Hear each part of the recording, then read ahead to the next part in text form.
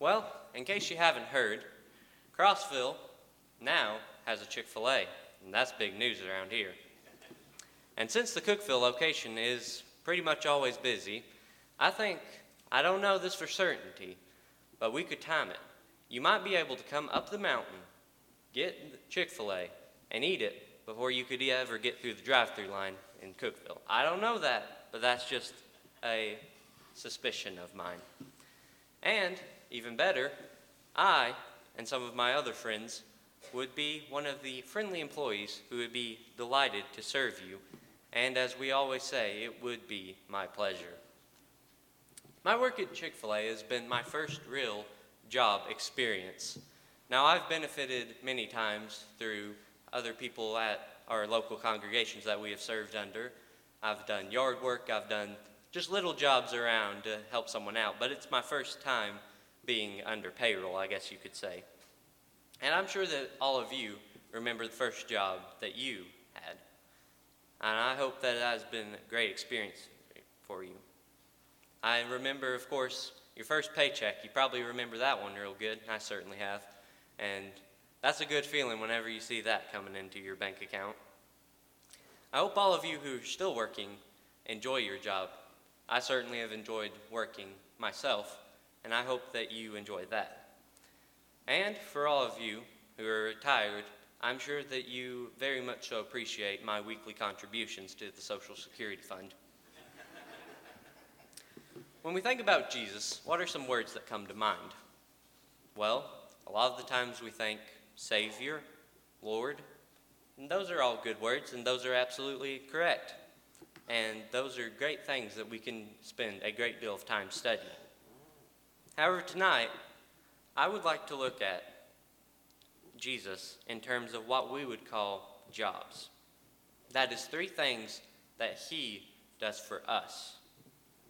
When thinking about the jobs of Jesus, what comes to mind first?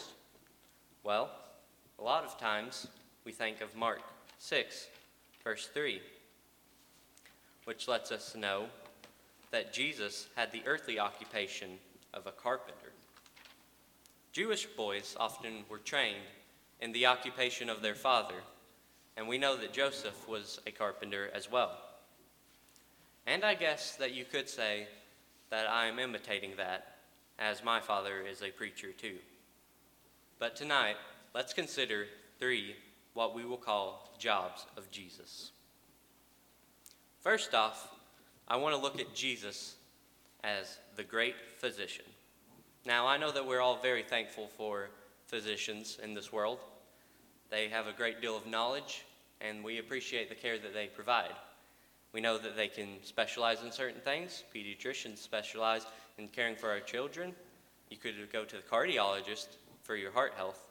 And there's just so many different varieties that we have almost every type of health care that we could possibly want.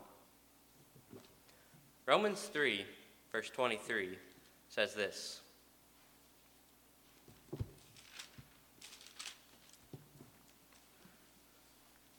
"For we have all sinned and fallen short of the glory of God." Now we know that those who do not have the mental capabilities to reason like we do, or the little children, cannot sin. We know that for certain. But to all of us who have reached the age of accountability, we know that we have sinned.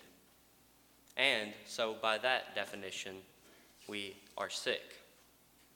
Luckily, we have the greatest physician in Jesus. Turn with me, if you will, to Mark chapter 2, verses 13 through 17.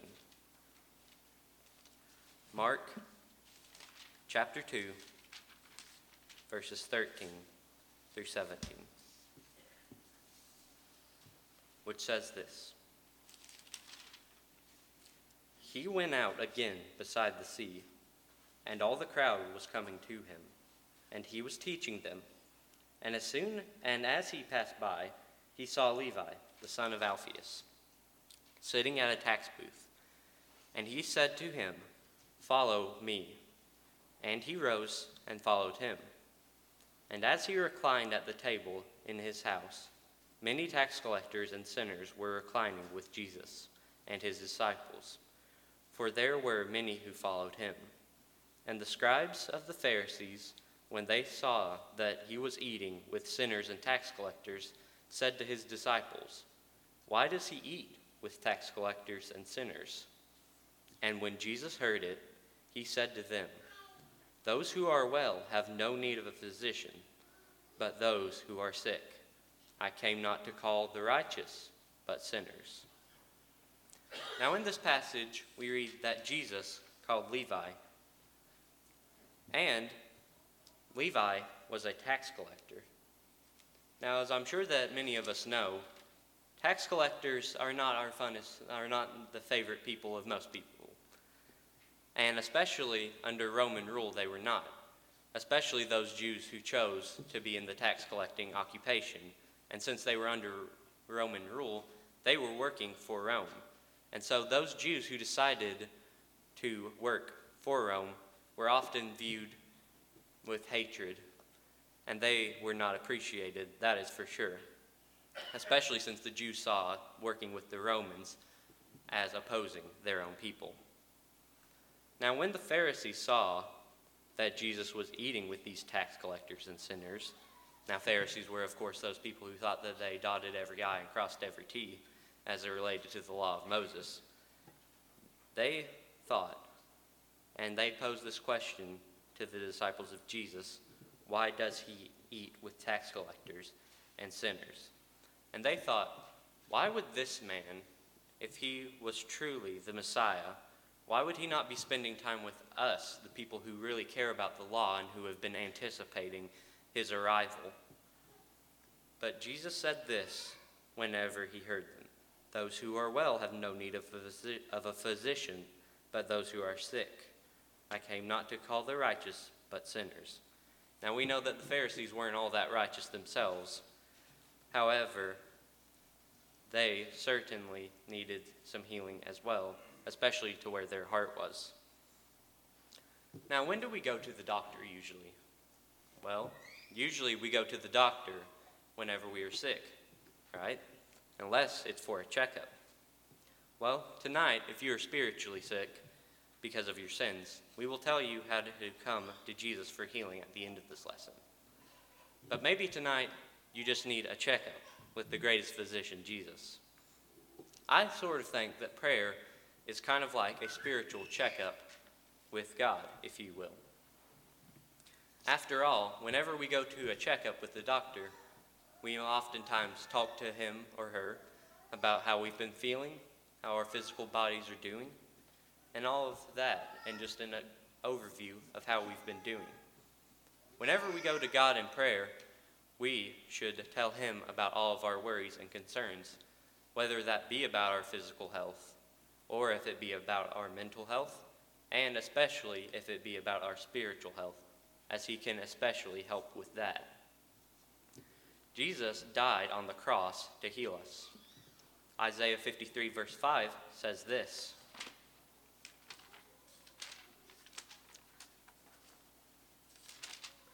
"But he was wounded for our transgressions, he was crushed for our iniquities.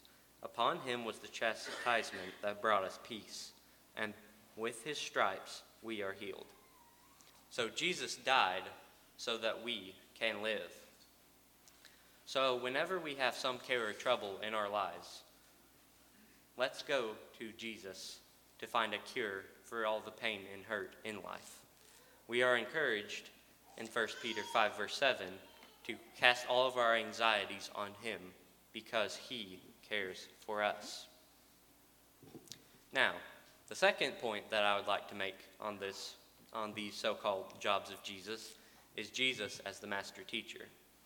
Now, I'm blessed to be in the presence of many school teachers, as I know.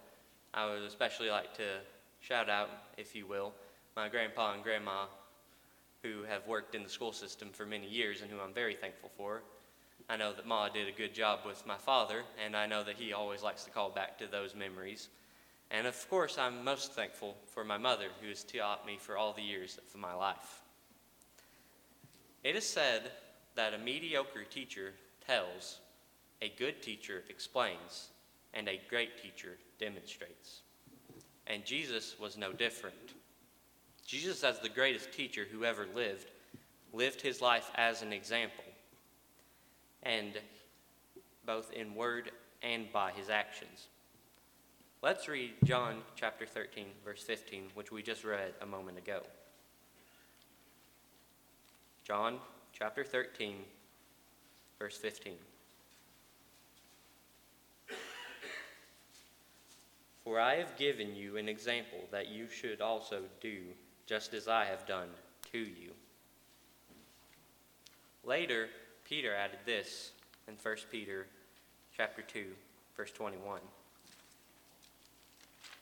1 Peter 2, verse 21.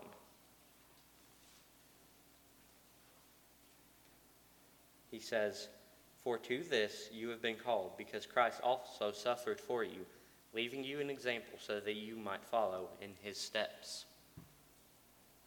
Jesus, as the master teacher, had incomparable authority.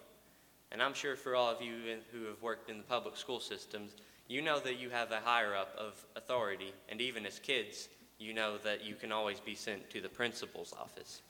I didn't have a principal's office in my home. However, I knew that the principal would be coming home. I knew that for certain. Now, let's turn to Matthew chapter 7.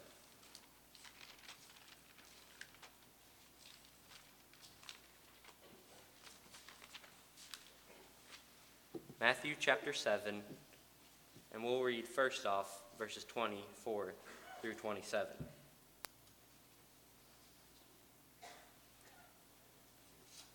In this passage, we note that Jesus is teaching in this sermon known as the Sermon on the Mount, and we would be benefited to read all of that sermon. However, let's just read one section.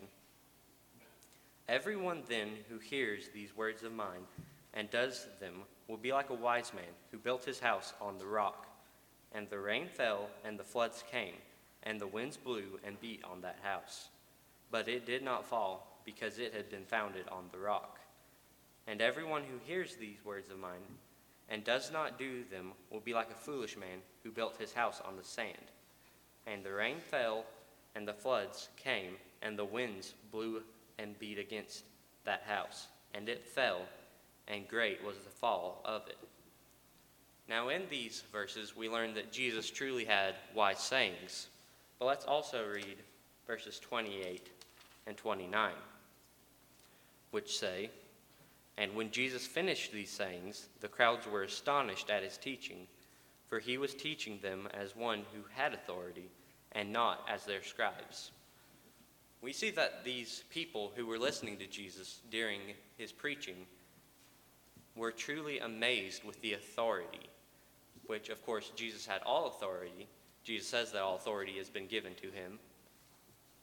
But it says not as his scribes, as their scribes, which is interesting since those scribes their very job was to copy the law, to know the law, and to interpret the law. However, Jesus spoke with more authority than that even. The third point that I would like to make on this is that Jesus knew perfectly his subject matter. Luke 2, verse 47 records this, "And all who heard him were amazed at his understanding and his answers." And this account is whenever Jesus was but a child. He was probably about 12 years old. And I don't know about you, but I don't know that I could probably beat someone out on my Bible knowledge whenever I was 12 of someone who had been studying the law for their entire life. Jesus never had to guess what the will of the Heavenly Father was. While Jesus is teaching in John 6, verse 38, he says this, "For I've come down from heaven not to do my own will, but the will of him who sent me." And to me, that doesn't sound like Jesus is just guessing of what the will of the Father is. Finally, on this point, I would like to say that Jesus was the master teacher because he knew how to relate to his audience. And I'm sure that any of you may remember a good school teacher who truly tried to know you and tried to make you be able to learn as best as they could. They probably tried to know you and know how you learned. Now, not all of us probably had that, but I know that the best teachers are those who can relate. Jesus taught someone like Nicodemus, who was a student of the law for his entire life, differently than he would have a Samaritan woman. Now, that's not to say that Jesus by any means was prejudiced against anyone. He loved everyone. However, he did know how to relate to someone as best as he could with all their different backgrounds. I'm learning in my job personally how you have to just deal with certain different people. It's definitely sometimes hard to know who's having a bad day and who's having a good day, and sometimes it's very easy, in fact, too. But I'm thankful that Jesus, as the master teacher, knew how to relate in this perfect way. Number 3, and finally, I would like to look at Jesus as the builder of the church. Now, let's turn to Matthew chapter 16, verses 13 through 18.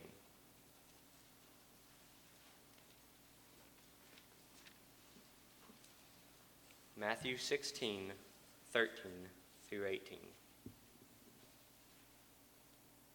Now when Jesus came into the district of Caesarea Philippi, he asked his disciples, "Who do people say that the Son of Man is?"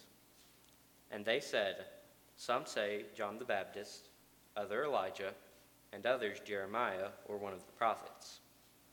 He said to them, "But who do you say that I am?" Simon Peter replied, "You are the Christ, the Son of the living God."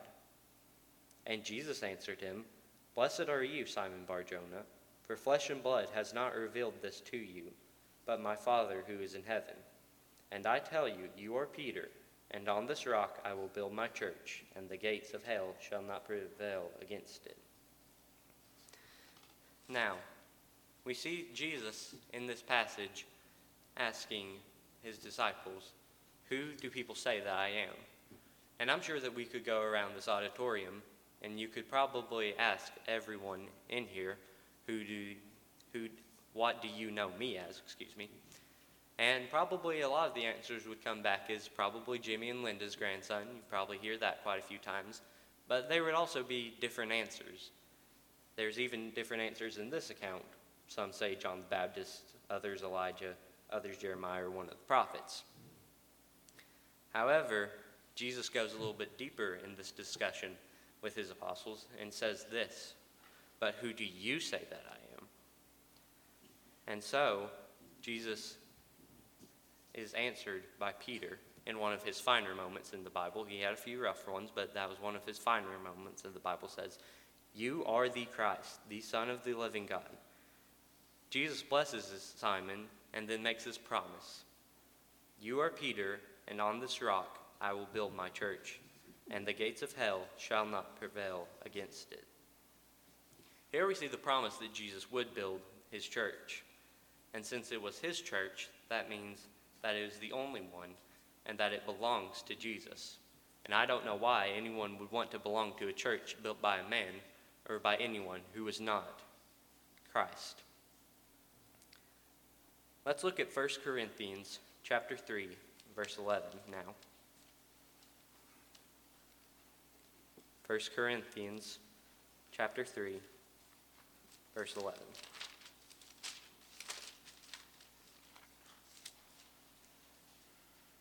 Which says this, "For no one can lay a foundation other than that which is laid, which is Jesus Christ." Now turn with me, if you will, to Ephesians chapter 3, verse 20. Ephesians 3, 20 through 22.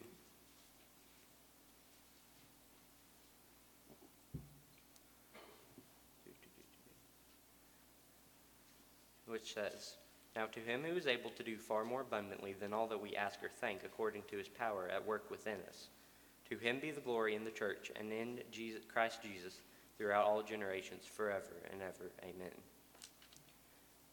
Jesus certainly accomplished his job of building the church. And the church is the greatest thing that has ever come down to earth, other than Jesus, of course. Jesus truly knew how to perfectly build his church. We see in many occasions throughout the New Testament on the leadership hierarchy of the church. And we know that the church is made up of imperfect people, but the church itself is perfect, and we appreciate that for what it is. And we certainly are thankful for Jesus in all of his roles. In conclusion, are you a member of the church that Jesus built? To become one, you must listen to the master teacher, and you must take the prescription of the great physician, which is, you must hear and believe. Faith comes by hearing, and hearing through the word of Christ, Romans 10, verse 17. Jesus also said, unless you believe that unless you believe I am he, you will die in your sins, John 8:24. And to receive healing from sin, you must also repent and be baptized. Acts 2:38 says, repent and be baptized, every one of you, in the name of Jesus Christ for the forgiveness of your sins, and you will receive the gift of the Holy Spirit. Maybe tonight, as a Christian, you need to more closely follow the blueprint left by him who built the church. Maybe you just need a checkup with the great physician through prayer. Or maybe you have to listen to the master teacher a little bit more closely. As Christians, we are offered the gift of being able to be forgiven through the prayers of the church. And if any of these needs are yours, please come as we stand and sing together.